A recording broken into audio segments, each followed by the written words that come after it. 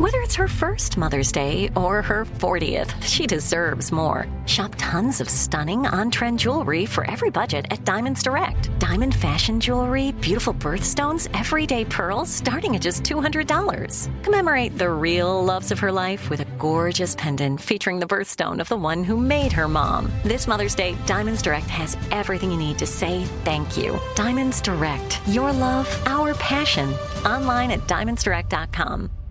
Escape to summer with Victoria's Secret's just-arrived collection of swim and other sun-ready silhouettes. Pack your bags with new styles from the Very Sexy collection, like the made-to-be-seen Very Sexy push-up bra, in on-trend hues like green and citron and black shine. Rewind to the future with the VS Archives swim collection, inspired by Victoria's Secret's classic looks from the 90s and early 2000s. Plus, mix and match with their wide range of bikini tops and bottoms to find your dream suit. Shop now at your closest Victoria's Secret store or online at victoriassecret.com. I'm Katya Adler, host of The Global Story. Over the last 25 years, I've covered conflicts in the Middle East, political and economic crises in Europe, drug cartels in Mexico. Now I'm covering the stories behind the news all over the world in conversation with those who break it. Join me Monday to Friday to find out what's happening, why, and what it all means. Follow The Global Story from the BBC wherever you listen to podcasts. When you have health insurance, it's easy to forget about your out-of-pocket costs. That can be a lot of money, but are your bills accurate? Well, it's estimated that over 50% of medical bills contain errors. HealthLock can help you. HealthLock technology securely connects with your insurance and flags any overbilling, wrong codes, and fraud. You can even have HealthLock work on your behalf to get money back from select past bills. To date, HealthLock has helped its members save over $130 million. So to save, visit healthlock.com today. That's healthlock.com today.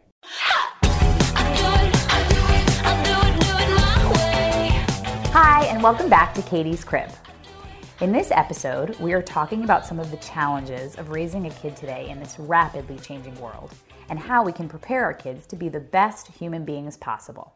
How can we raise our kids to be good citizens who look out for one another and respect each other? Essentially, we're talking about the values that we are passing down to our kids so they can help make our world a better place.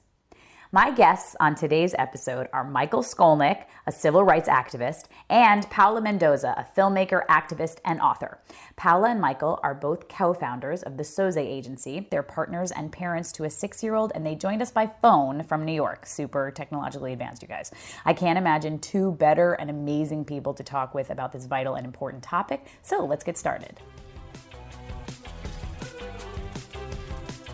We are here with two people I am so excited to be talking to, Michael Skolnik and Paula Mendoza.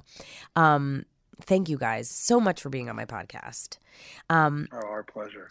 First things first, can you guys talk about some of the incredible work you do independendly and together? Yeah. Paula, you want to talk about your work?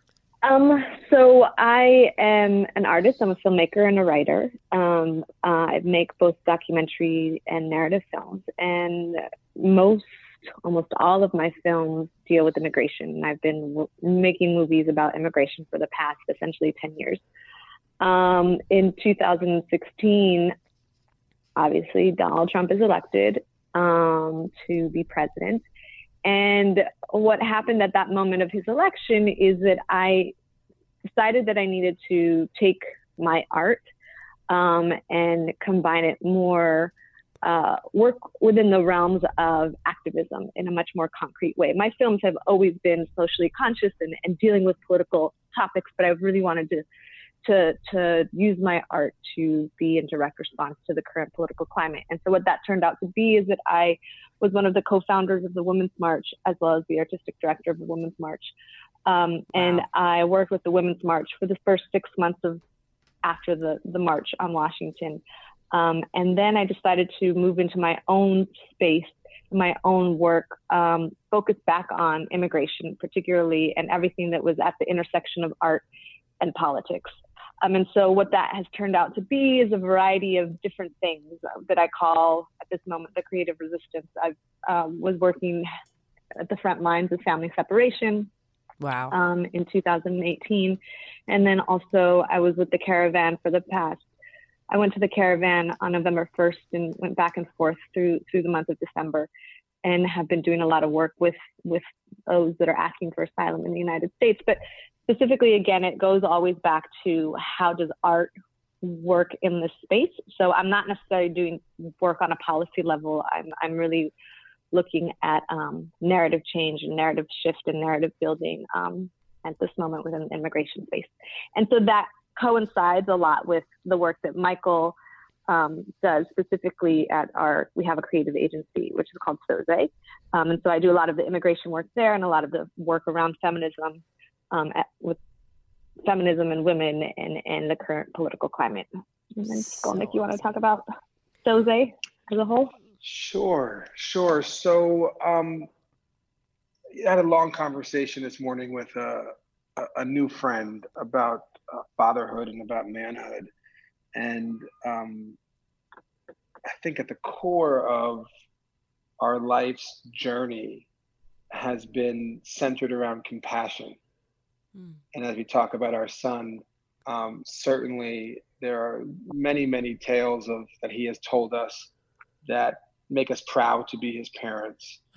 When he talks about the compassionate heart that he has. And so how do you build a compassionate business? How do you build a compassionate company that not only practices a set of values in the outside world, but also practices a set of values internally in the company? So we built a creative agency.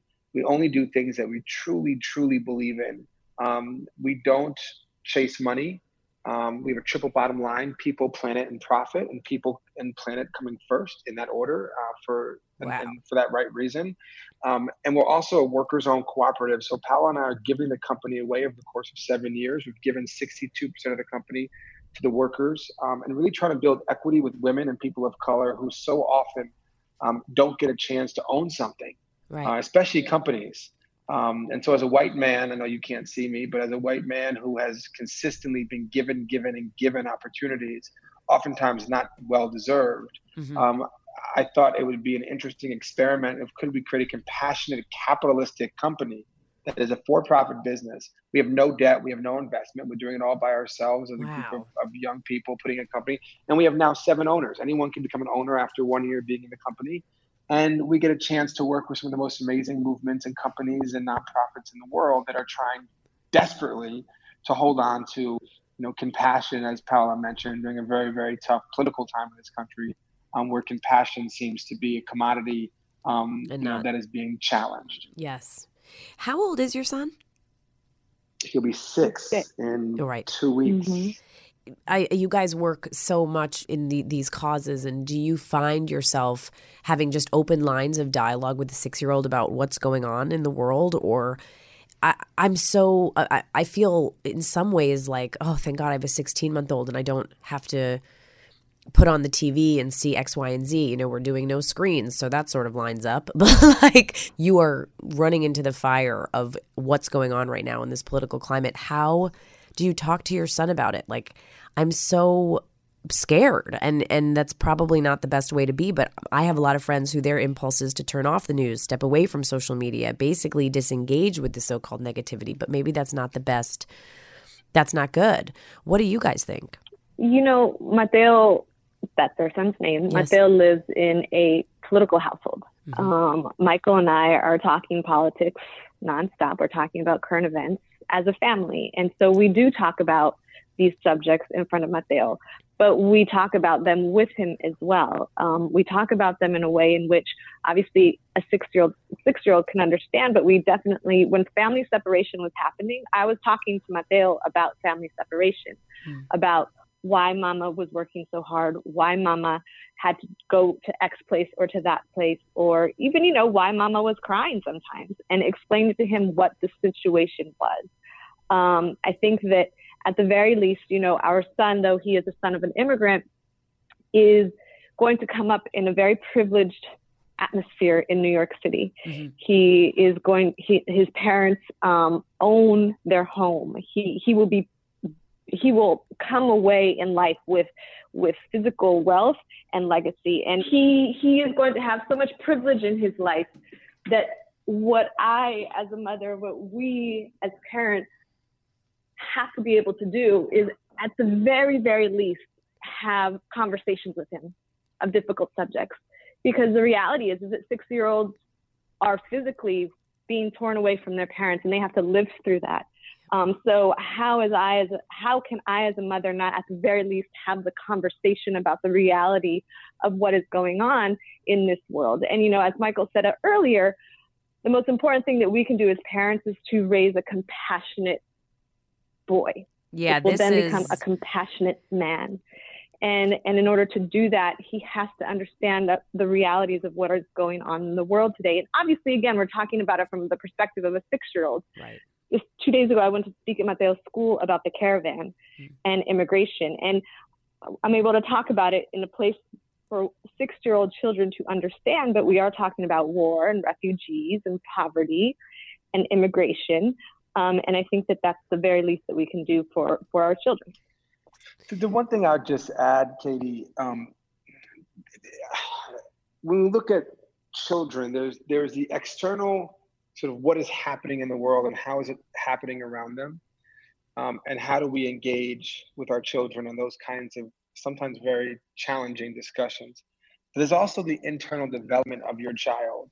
And I would challenge parents who are listening to this, that your child, from the moment I've watched this now, I've had a front row seat to the human development of a 6-year-old that has been remarkable to watch, remarkable to see how he experiences things from his eyes and his perspective, but also how damaging sometimes what he experiences can be to his development. And specifically talking about race and gender, how young boys specifically are raised in this country begins from day one. Not from when they turn 5 or 10 or 15 when they're teenagers, but from day one.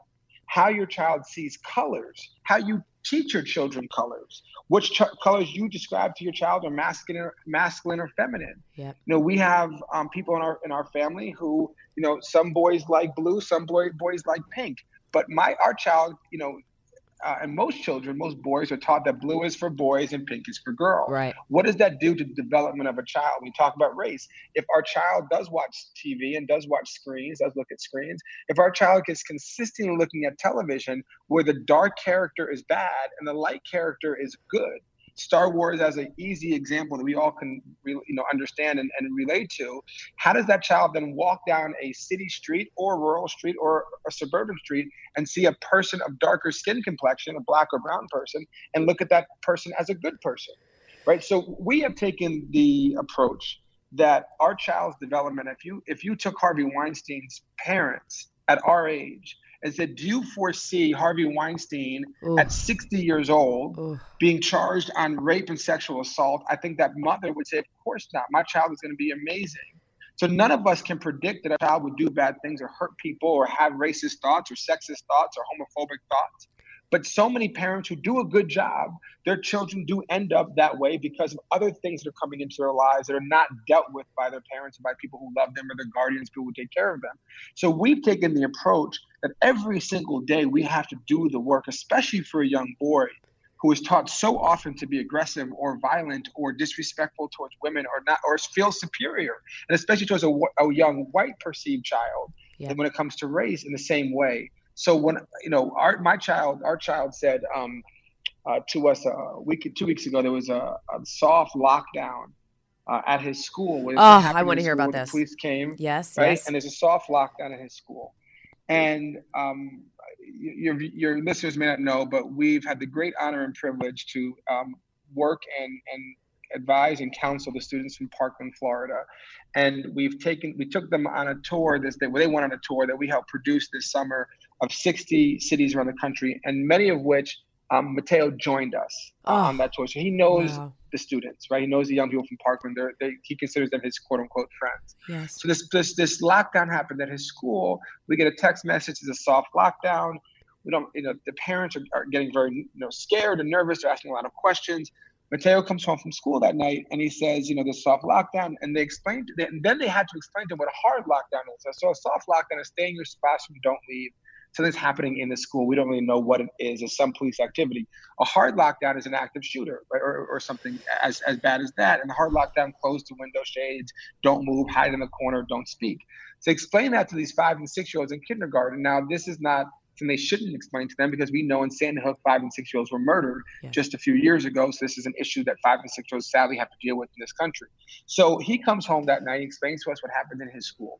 The next day he wakes up and he says to me, "Daddy, I want to write a letter to my teachers." I said, "Great, let's write a letter." So he's dictating a letter to me that I'm writing in his room. The letter says, "Dear so-and-so and so-and-so," is 2 teachers. And he says, "Thank you so much for taking care of us and loving us during the soft lockdown. I have friends who went through a hard lockdown: Emma, David, Cameron, Jackie, so on and so on." Mm-hmm. The students from Parkland love Mateo. Oh. So he knows that those students in Parkland, Florida, who he has a personal relationship with, lost their friends. Yeah. And had a school shooting. I can't hide that from a 5-year-old anymore, because kindergarten classes are getting shot up in America. Yes. So if I hide that from my child, when a hard lockdown happens, he may think it's a joke. He may do the wrong thing. He may run outside the home, and he may get hurt himself. So none of us as parents ever want our children to get hurt, ever want our children to hurt somebody. But with this environment that we're in this country, this is not just a Trump problem. This is a long-term challenge we face for decades and sadly centuries in this country. But for this environment in this country, we've taken the approach to be brutally honest with our child, and to answer the easy and tough questions. He came home a few weeks ago and said, "Fucking shit." And instead of saying, "Don't say fucking shit," well, who told you that? What kid at school? Well, let's talk about what fucking shit means. So when you stub your toe, you can say fucking shit. That's okay. But don't say to your teacher it's fucking shit. Right? My kid's going to be like, "I learned fucking shit from my mother." Oh God. Exactly. And I'm like, terrible. Exactly. Right? So we just, we're not like, the PC police that I think a lot of people want to talk about. It's just honesty and transparency with your child, because we feel, and if you don't, like, shit happens and you said, I never saw that coming. Right. And I would just add to this. I think with the honesty and transparency, the other thing that we constantly offer to Mateo is how he can change things. So, and that means Mateo showing up to marches. The first march that Mateo went to, he was 7 months old. It was a Black Lives Matter march in New York City. Went out, and we went several times to various marches in New York City around Black Lives Matter, going to the March for Our Lives march. He was there. He heard all of those stories. Around family separation, we did a video for the kids who were being separated, and he said what he wanted to say to the kids. And so it's constantly giving them the reality of the world, but then also empowering them to be actively engaged in the way that they can be engaged, and that they have the ability to change things should they not like it. And I think that's really important too, is the tools to change things, and allowing them to engage in those tools. Giving them the opportunity they possibly can. Giving them the opportunity that they're not too, like getting it out of your head that they're too small to do something or to understand something, or it's better to just protect them and keep them in the dark. Escape to summer with Victoria's Secret. Pack your bags with just-arrived swim, cover-ups, corset tops, and other sexy silhouettes. When the sun goes down, opt for bold and blingy styles, like the made-to-be-seen Very Sexy Push-Up Bra from the Very Sexy collection, in on-trend hues like black shine, green, and citron. For a glam statement, pair them with your favorite jeans and bring the heat. Because life is better in a bikini. Rewind to the future with the VS Archive Swim Collection, inspired by Victoria's Secret's classic looks from the 90s and early 2000s. For endless out-of-office options, mix and match with Victoria's Secret's wide range of bikini tops and bottoms that offer you every type of coverage, from full to cheeky to minimal. And now in this season's must-have shades and patterns, add the finishing touch with the limited edition Bombshell Escape fragrance, a free-spirited take on the iconic Victoria's Secret scent. Dive into a vibrant blend of juicy guava, lush palms, and summer glow peony. Shop now at your closest Victoria's Secret store or online at victoriassecret.com. From BBC Radio 4, Britain's biggest paranormal podcast is going on a road trip. I thought in that moment, oh my God, we've summoned something from this board. This is Uncanny USA. He says, somebody's in the house, and I screamed. Listen to Uncanny USA wherever you get your BBC podcasts, if you dare.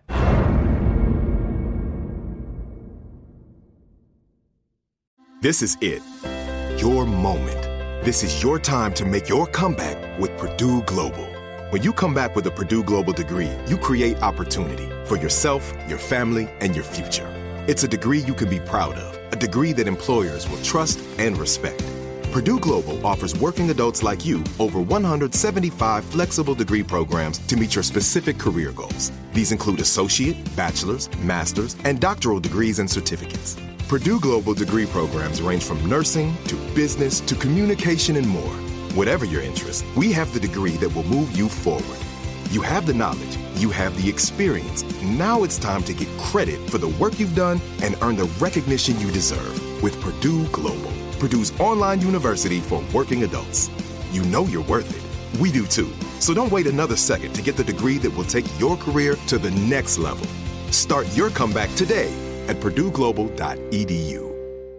Xumo Play is your destination for endless entertainment. With a diverse lineup of 350 plus live channels, movies, and full TV series, you'll easily find something to watch right away. And the best part? It's all free. Love music? Get lost in the 90s with iHeart 90s, dance away with hip-hop beats, and more on the iHeartRadio music channels. No logins, no signups, no accounts, no hassle. So what are you waiting for? Start streaming at play.xumo.com or download from the app and Google Play stores today. All you can stream with Xumo Play. Let me ask you. Let me ask you a question, if I can. Yes, when please. you were pregnant with your beautiful child, did you Yes. play your child music? All the time. And I went to so many marches with him in my stomach.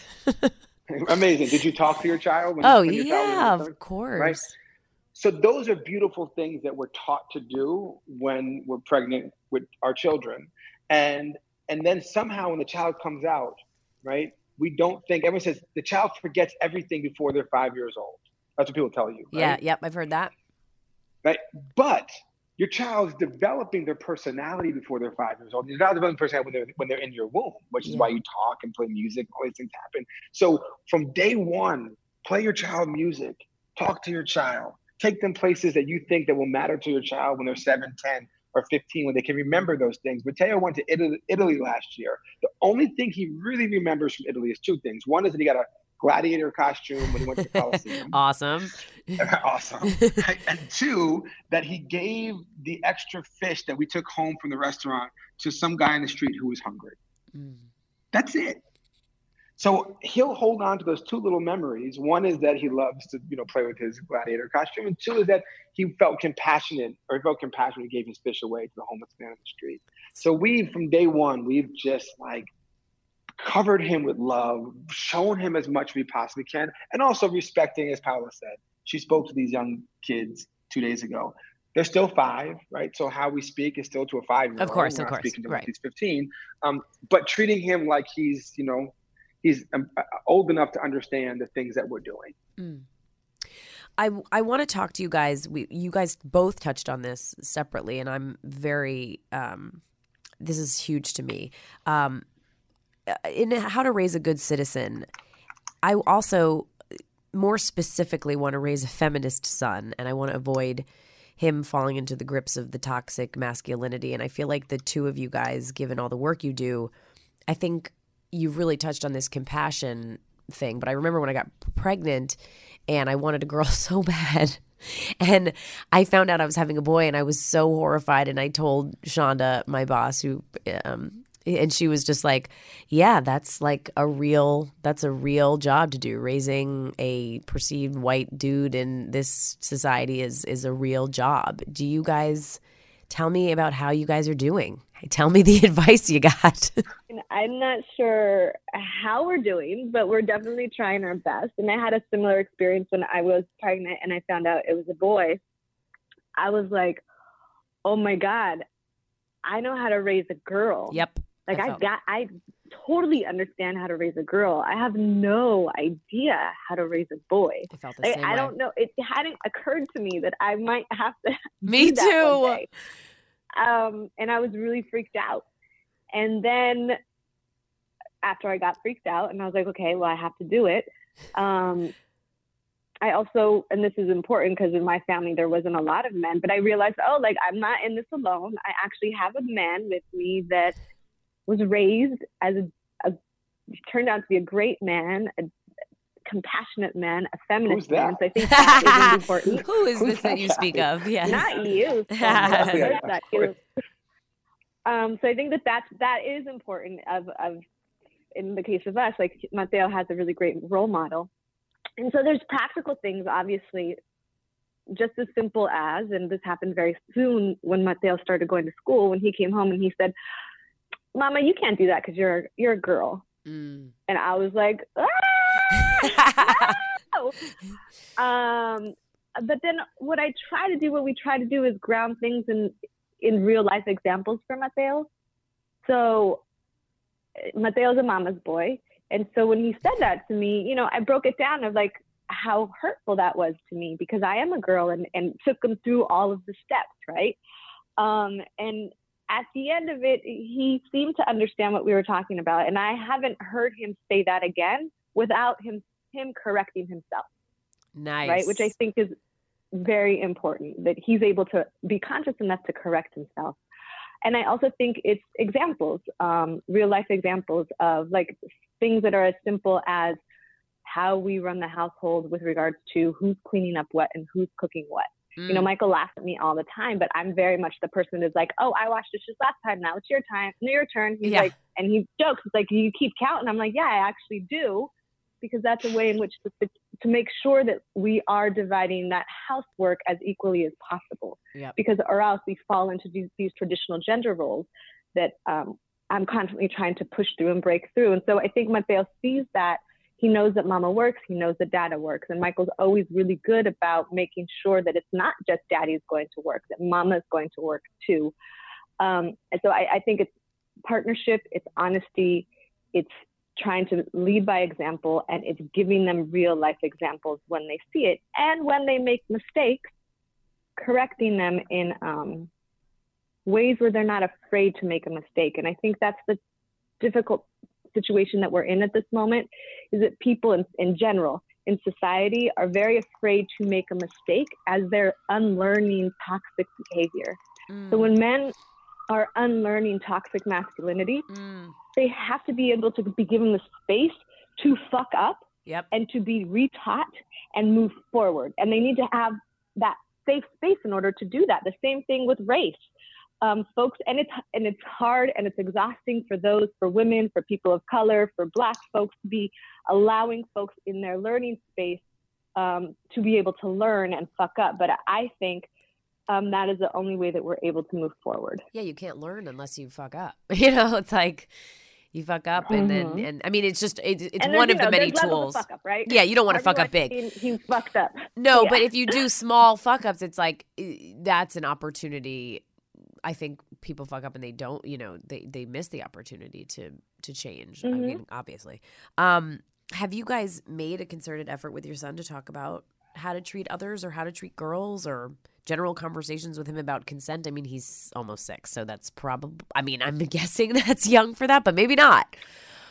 Michael had a conversation with him about consent that I wasn't aware of, that Mateo talked to me about. So Michael, you can delve into that. Do tell. Yeah.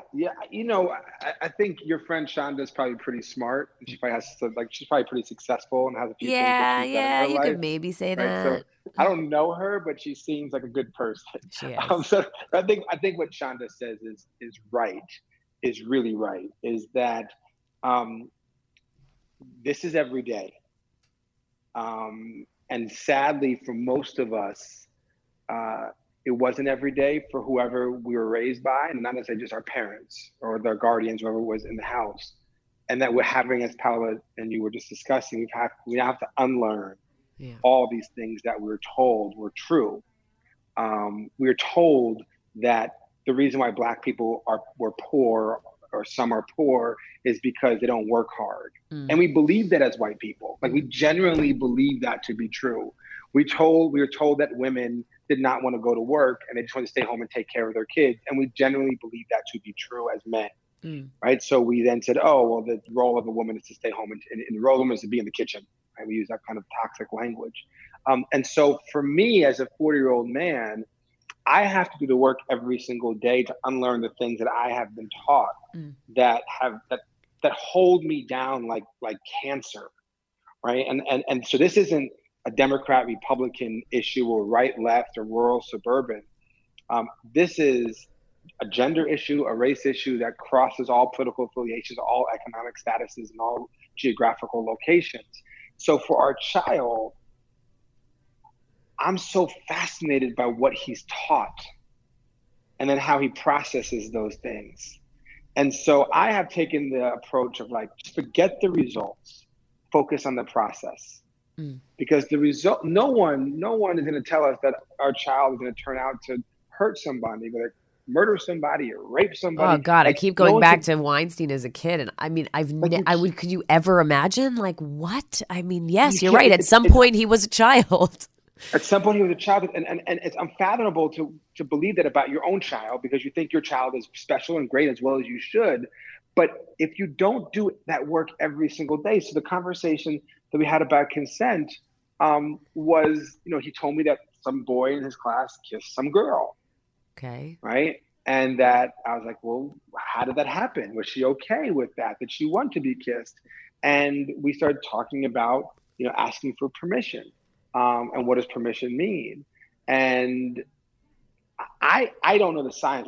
Pal and I met in theater school. So take whatever I say, at least she's much smarter than I am, but I was a theater major. So take whatever I say and, you probably should Google it. But I can only imagine the science behind a child who has behavioral issues at a younger age, how that child develops differently than a child who may or may not have done something at a younger age. And if it's not corrected or course corrected at 7, 8, 9, 10 years old, you see boys at 7, 8, 9, 10 years old do things that are like, damn, who's teaching that child? Yeah, like what the hell is that? How did that happen? How did that kid just, grab that girl and push her down? And so, and I think for Mateo, I think it's important for parents who sort of have, who also want to live their lives, right? I told Mateo when he was born in the hospital, I looked at him and I said, Mateo, I want to be proud of you as my son, but I also want you to be proud of me as your father. And so for us, he also knows that, when I go to school, the teacher said to me last week, she's like, I joke with the kids, I got nicknames for all of them. There's Malcolm, I call him Malcolm in the Middle. There's Mo, I call him Mo Better Blues. I got nicknames for all of them. So the teacher's like, damn, all the kids. And so Mateo knows that, like, we believe that we got to take care of all of our children, not just our own. We love our own. He's our cub, right? We want to hold him close. But also, like, if we see something that is not cool, like, we tell Mateo, like, Daddy's going to say something, Mommy's going to say something, because we want all the kids to also have a chance, not just Mateo. And that's how I discussed this privilege point. We know our kid has a lot of access, of wealth. Yes. And so we want him to understand that. And that some kids and then some kids in his class, when we have, every week they have a parent gathering with the kids, and like some kids never get their parents to come. And we discussed why those parents couldn't come or why the grandparents couldn't come, because he doesn't understand that, some kids don't have the same kind of abilities that he has or access or privilege. So yeah, we have, I'm probably the bad example because I have, and Paola does too, but I just speak for myself. I have really honest conversations with Mateo. It's a total fucking experiment. It could all go wrong. I'm not saying take my advice. It is not going to go wrong. Yeah, don't even I put don't that think into the so. world. Yeah, I don't think so. I think it's just an experiment, and it's an everyday experiment. No, I think it's really good. And we joke, like when we were pregnant, my husband would say, do you think if I never turn the TV, we have a photo, this is like amazing, but we have a photo of me and Michelle and Barack Obama in our kitchen. And Adam's like, do you think if it's lying if we point to that picture and say, that's the president? And then it's like, and we never turn on the TV. And by the time this is all over, he'll be 3 and it will never have happened. And, it's like, these are the jokes we were saying. And I really don't think that's great either. And so I'm just fascinated by how you guys are doing this. I feel like I think it's really important for parents to hear this option, because I do think we hear a lot about, just hiding the truth, or, looking the other way, or it's not really there if we don't pay attention to it. But like, it's here. And I don't think, like you said, I don't think it's ever too young to have these conversations in a 6-year-old fashion, but I don't think it's ever too young. Michael, did you feel that Mateo was able to understand, like, permission? Did the girl say that it was okay that she got a kiss, or was it? I think the start of something. I can't say he understood it in the same way that he told me when they discussed Black Lives Matter at their school. I said, tell me what Black Lives Matter is. He said, well, some Black people wanted to have lunch at a diner, and the white people were very mean to them, wouldn't let them have lunch. Mm-hmm. And I was like, oh, that's Black Lives Matter? He's like, yeah, that's Black Lives Matter. Mm-hmm. I was like, okay, that's a good start. Yeah.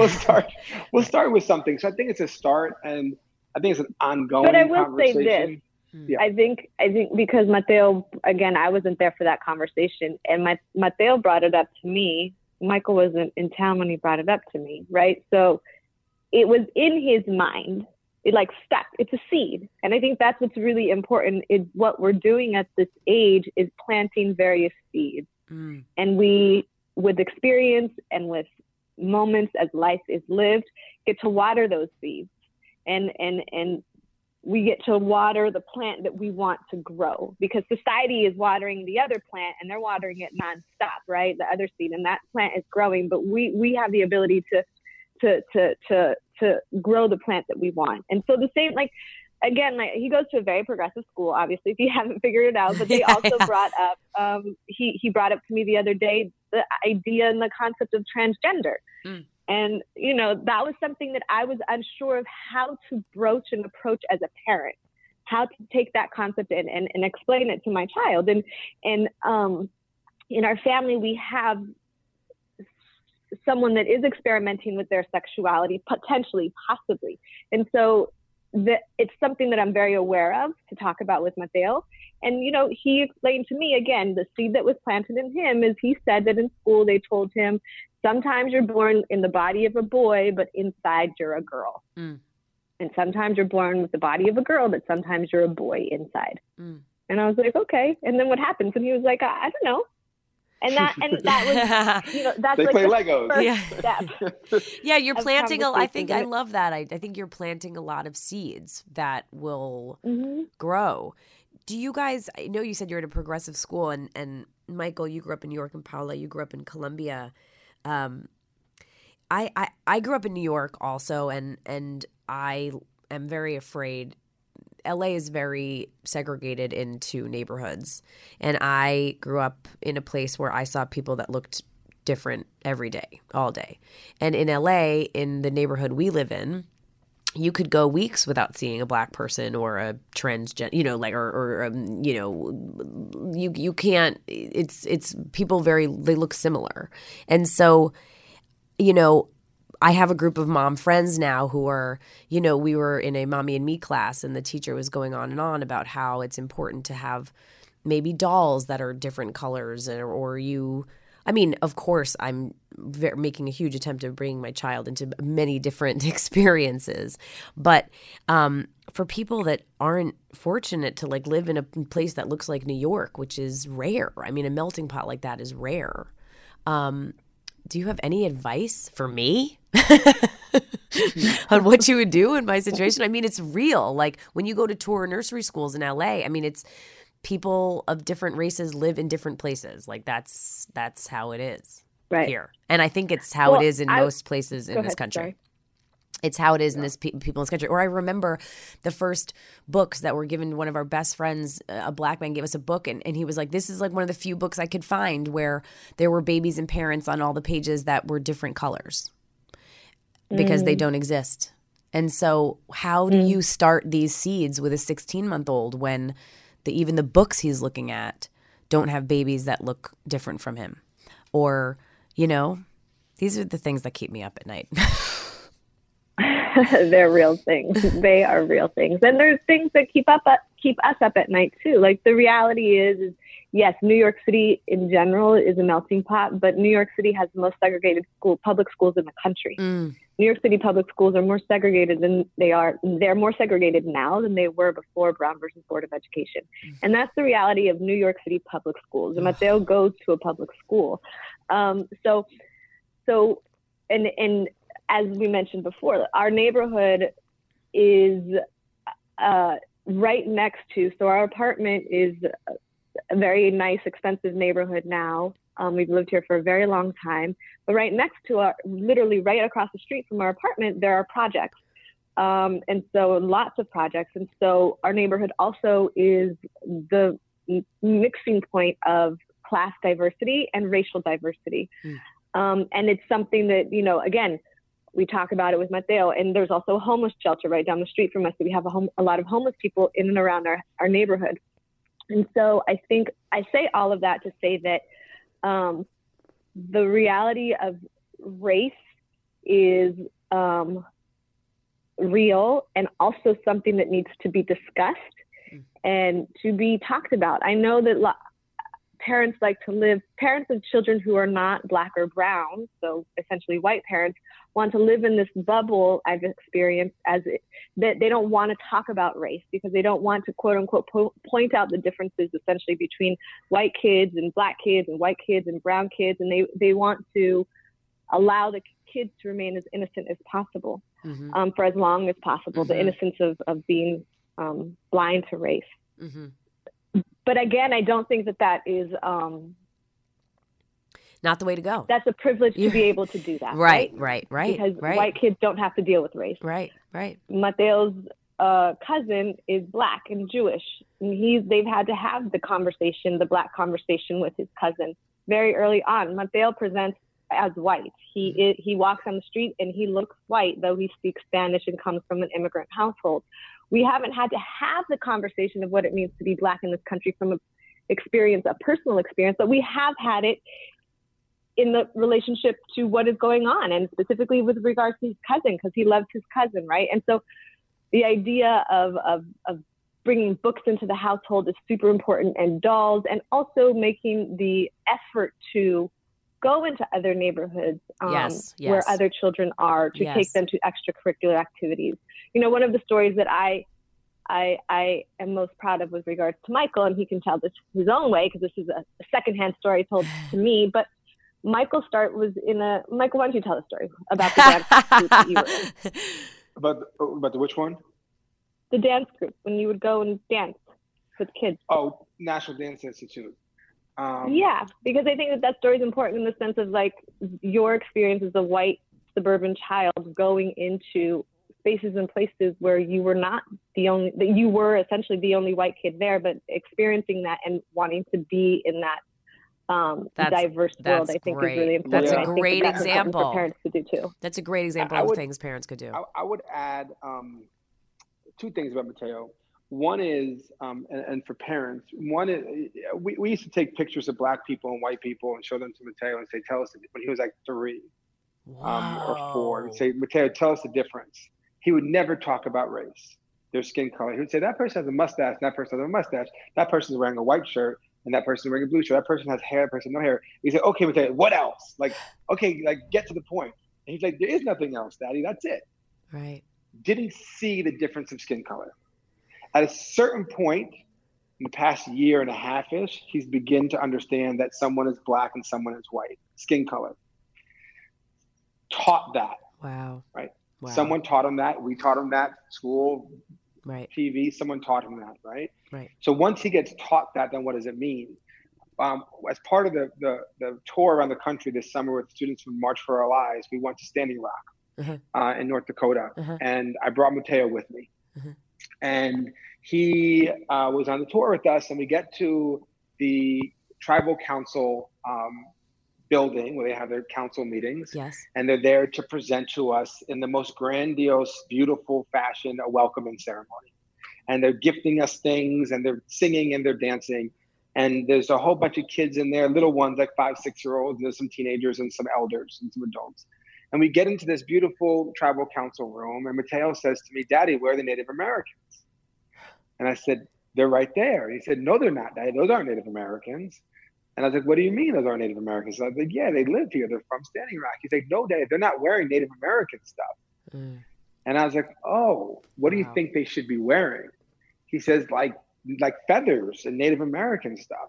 Right. So someone taught him that Native Americans only walk around the world in their traditional attire or their ceremonial attire. No one taught him that a 5-year-old kid who was sitting next to him looked just like him in his attire, wearing sneakers and a hoodie and playing a video game on his mother's cell phone was a Native American child. So that now Mateo knows that Native American people don't just wear ceremonial or traditional attire, that they look just like him in the way they dress, at least in this country. So those conversations, and when I was a child, I had the great opportunity to work with National Dance Institute, which was Jacques D'Amboise, who's the great American ballet dancer, his nonprofit. And, we would dance all over the city, and we'd be in Chinatown at some middle school on Saturday dancing and, and rehearsing in Chinatown with, a lot of, Chinese American and children of Chinese immigrants and kids from the Lower East Side and the Dominicans and Puerto Ricans and like white kids from Upper East Side whose parents would bring them down to rehearse.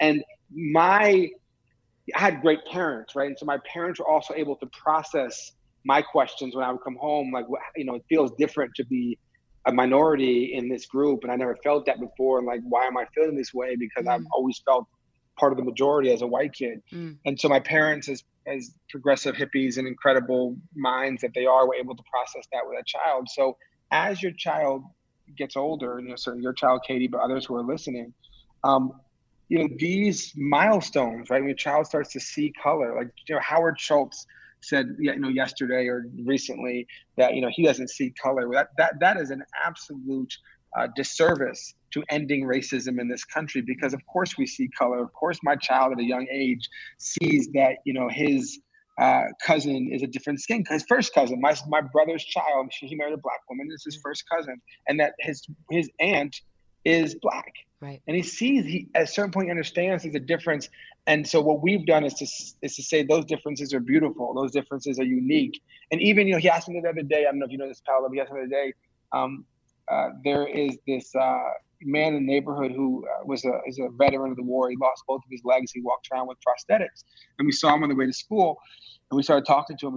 He talks to everyone. He's a nice guy. And we started talking to him. And he asked me about, losing his legs. And I explained to him. And there's another young, amazing 12-year-old, Jordan Reeves, who's out of Missouri, who's this amazing young girl who got a chance to know. And she does this TED Talk where she takes this unicorn prosthetic on her arm because she only has half of her arm that she was born with. And she shoots glitter right out of her unicorn prosthetic. And Mateo knows her. Wow. And I said, Jordan, we love Jordan. Jordan's a cool kid. But Jordan was born a little bit different than you were born, but she's still just as cool as you are, right? So never trying to use race or gender or differences that your child might have from someone else as a way to compare, but like shower all of them with love. Like they, Yeah, but it's like not ignoring that it's not there, because that's how we get into this mess. When you ignore it, someone else is going to tell your child that, that kid's Black. Yeah, or that Native Americans only wear feathers. You know what I mean? It's like right. you can't. That's right. Escape to summer with Victoria's Secret. Pack your bags with just-arrived swim, cover-ups, corset tops, and other sexy silhouettes. When the sun goes down, opt for bold and blingy styles, like the made-to-be-seen Very Sexy Push-Up Bra from the Very Sexy collection, in on-trend hues like black shine, green, and citron. For a glam statement, pair them with your favorite jeans and bring the heat. Because life is better in a bikini. Rewind to the future with the VS Archive Swim Collection, inspired by Victoria's Secret's classic looks from the 90s and early 2000s. For endless out-of-office options, mix and match with Victoria's Secret's wide range of bikini tops and bottoms that offer you every type of coverage, from full to cheeky to minimal. And now in this season's must-have shades and patterns, add the finishing touch with the limited edition Bombshell Escape fragrance, a free-spirited take on the iconic Victoria's Secret scent. Dive into a vibrant blend of juicy guava, lush palms, and summer glow peony. Shop now at your closest Victoria's Secret store or online at victoriassecret.com. I'm Katya Adler, host of The Global Story. Over the last 25 years, I've covered conflicts in the Middle East, political and economic crises in Europe, drug cartels in Mexico. Now I'm covering the stories behind the news all over the world in conversation with those who break it. Join me Monday to Friday to find out what's happening, why, and what it all means. Follow The Global Story from the BBC wherever you listen to podcasts. This is it. Your moment. This is your time to make your comeback with Purdue Global. When you come back with a Purdue Global degree, you create opportunity for yourself, your family, and your future. It's a degree you can be proud of, a degree that employers will trust and respect. Purdue Global offers working adults like you over 175 flexible degree programs to meet your specific career goals. These include associate, bachelor's, master's, and doctoral degrees and certificates. Purdue Global degree programs range from nursing to business to communication and more. Whatever your interest, we have the degree that will move you forward. You have the knowledge, you have the experience. Now it's time to get credit for the work you've done and earn the recognition you deserve with Purdue Global, Purdue's online university for working adults. You know you're worth it. We do too. So don't wait another second to get the degree that will take your career to the next level. Start your comeback today at purdueglobal.edu. Zumo Play is your destination for endless entertainment. With a diverse lineup of 350 plus live channels, movies, and full TV series, you'll easily find something to watch right away. And the best part? It's all free. Love music? Get lost in the 90s with iHeart 90s, dance away with hip-hop beats, and more on the iHeartRadio music channels. No logins, no signups, no accounts, no hassle. So what are you waiting for? Start streaming at play.xumo.com or download from the app and Google Play stores today. All you can stream with Zumo Play. You guys, last question. Do you have, it's so amazing to me. I can't thank you enough for taking time. And I think this is so important for parents of new kids or even elementary school kids or whatever. It's just never too late. And from this conversation, I've really learned it's never too early either to plant these seeds. Do you have advice for parents who feel like they're just out of depth on a lot of these big issues? Because of your line of work and your passion, it comes so naturally and easy to you, I think, to really talk about these huge subjects. And I feel like a lot of parents I know are probably feel like they're ill-equipped to even have these conversations between each other. It's so sad. But their kids, too. I mean, are there books or resources? And if you guys even take a few days and you think about them, I want to put anything you guys suggest or any advice on. We have crib notes that go along with the podcast for people who listen and can click on how to better – how can they feel like they can have these conversations with their kids? And, I always go back to it's probably just honesty is best. Like if I don't feel very great, at talking about something, I say, mommy's not – 100% confident, but this is what I think or this is what I feel. But do you have any advice to young parents who feel like they're out of their league? Good luck. Yeah. Just kidding. I'll make mine very short. I've come to learn from mentors and elders in my life that the key to staying young, and all of us have tried our very best to stay young, is curiosity. And when you lose your curiosity, I believe you begin to get old. And your child or your children are so curious. They're curious creatures. They want to know everything. So join that journey with them. Right? Join that journey of curiosity. Don't think because they asked a question and you may not know the answer, you can't go find the answer. Whether it's learning yourself or finding someone in your life who has a shared experience that you could bring and introduce to your child, or whether it's LGBTQ member of that community or it's a Black friend of yours who has, can talk about their situation of being a Black person in America. But I learn every single day with our child. I can't wait till he gets homework that I can't do and have to figure out how to do long division again. Oh God, I'm so screwed. Yeah, those days are really exciting.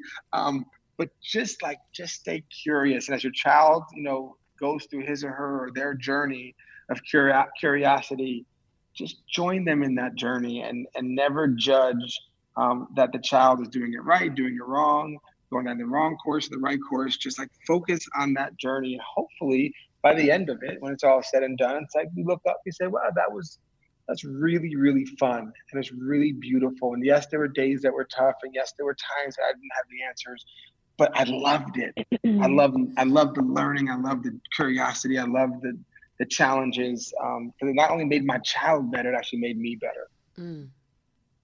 So helpful to me. And Paola, do you have anything to add to that? You know, I would just say that it's not easy, because you said that like it seems so natural and easy for us. And I don't necessarily think, I don't want it to seem as if these conversations are quote unquote easy, because they're not in life, right? We're talking about race conversations. Race conversations between adults are not easy. And they shouldn't necessarily be easy with your child either, but we have to be brave enough to have them with our children, just like we have to be willing enough to have these conversations when we're having them with adults. Because I think if we say that it's easy, then it makes it seem like if it's not easy for others, it's like not right, which it's not. Like, it's not easy for me to talk about child separation with Mateo, right? For a whole host of reasons. And so I think with regards to if you feel ill-equipped to have these conversations with your children, then how do you move forward with them? Children's books, there are a lot of children's books out there that are really, really great, that deal with tough subjects. You know, there's this one book called The Journey, that is a book essentially about being a refugee and what happens to a family when they're in a war-torn country and they move across the globe, across the world, through various dangerous circumstances to come to another country. That book is really, really beautiful. And it opens up the conversation in a way that I think it guides you how to have this conversation around these very tough subjects with children.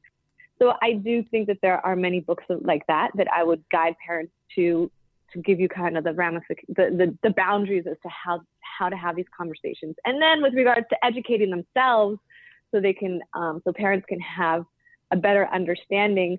You know, there's incredible people out there to read their books and to follow on social media. Dr. Brittany Cooper is amazing. Eloquent Rage is her most recent book, but anything by Dr. Brittany Cooper will blow your mind. She's a Black feminist who's just one of the most brilliant people that I know. She talks about race and she talks about gender and feminism and the intersection of all of those things. And it's incredible. Obviously, Rebecca Traister, her latest book, I think, will open anyone's mind with regards to feminism and where we are in this moment, and being enraged about it as well, and how movements have used rage as something to behold and to benefit them. And then I think also, just again, like for me, what I think has been, there's so much that lacks in general in the education of the American educational public school system. But I think one of the most detrimental things is that there isn't a lot of range and scope with regards to the literature that students are given in high school, but also in college. And myself as a storyteller, as a filmmaker, as a writer, experiencing story through literature is a way in which to gain understanding from a human, personal level. So I would tell people, and I tell this to a lot of people, go and read books by Latina writers in the United States, right? Go and read books by Native American writers and Black writers and Asian writers, and experience the world through their eyes in these novels, and start to understand what it means to be something other than a white man or a white woman in the United States.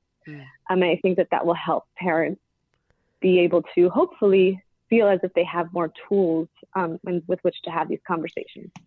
Can I just say one last thing? Oh my gosh, please. Before let's we just end, talk all I just day. want to shower you with some praise for a minute, Katie. We have known Kerry Washington for many, many years, and certainly are big admirers of what she's done in her career, and not just in her career, but in her work. Yes. And through that, had the chance to meet some of your cast members on Scandal and become good friends with Guillermo and Bellamy and others. And, I've watched you, certainly in your professional career as an actress, as an artist, but I do want to just, shower you with love and praise for this, because using your platform in a time where parents really need to get support from each other, a lot of confusion, a lot of fear, a lot of joy, a lot of happiness, right? At the same time, I think to create this platform, and certainly no surprise that, it's number one in this category, certainly because of you and also because of what you're talking about, right? And what people need to hear and want to hear and need the support along the way of raising your kid. As Paola just said, raising Mateo every day is my greatest challenge in life. It's my also greatest joy in life. And so thank you for using the platform that you have been given after such an amazing television show to step up in this moment and share your vulnerabilities and share your fears and your joys and your happinesses with the world. I know your career obviously continues. I know you're doing Broadway. You're doing a lot more great things. But this work is great for all parents to be able to have the access to. So thank you. Oh my gosh. Thank you guys for taking the time. This has been so awesome and eye-opening, both of you. Michael, Paola, this is so inspiring. And I just, of all the things I've done in my life, the podcast is the thing that most people stop me on the streets about, especially moms just, really in need or feeling alone or feeling like they don't know what to do. And it's the most important work is raising a citizen of the world. And I just think you guys have added so much to this conversation for my family personally and for all of our listeners. So thank you so much for being guests on Katie's Crib. Thank you, Katie. Thanks, Paola. Thanks, Michael. Have a great day. Okay, bye. Thank you so much for listening to Katie's Crib. Be sure to check out shondaland.com, where you can find every episode of Katie's Crib, and we've got crib notes for each episode where you can find out more about our guests and links to some of the resources we talk about on the podcast. And last, but definitely not least, subscribe. We're on Apple Podcasts, Spotify, Stitcher, basically like wherever you get your podcasts.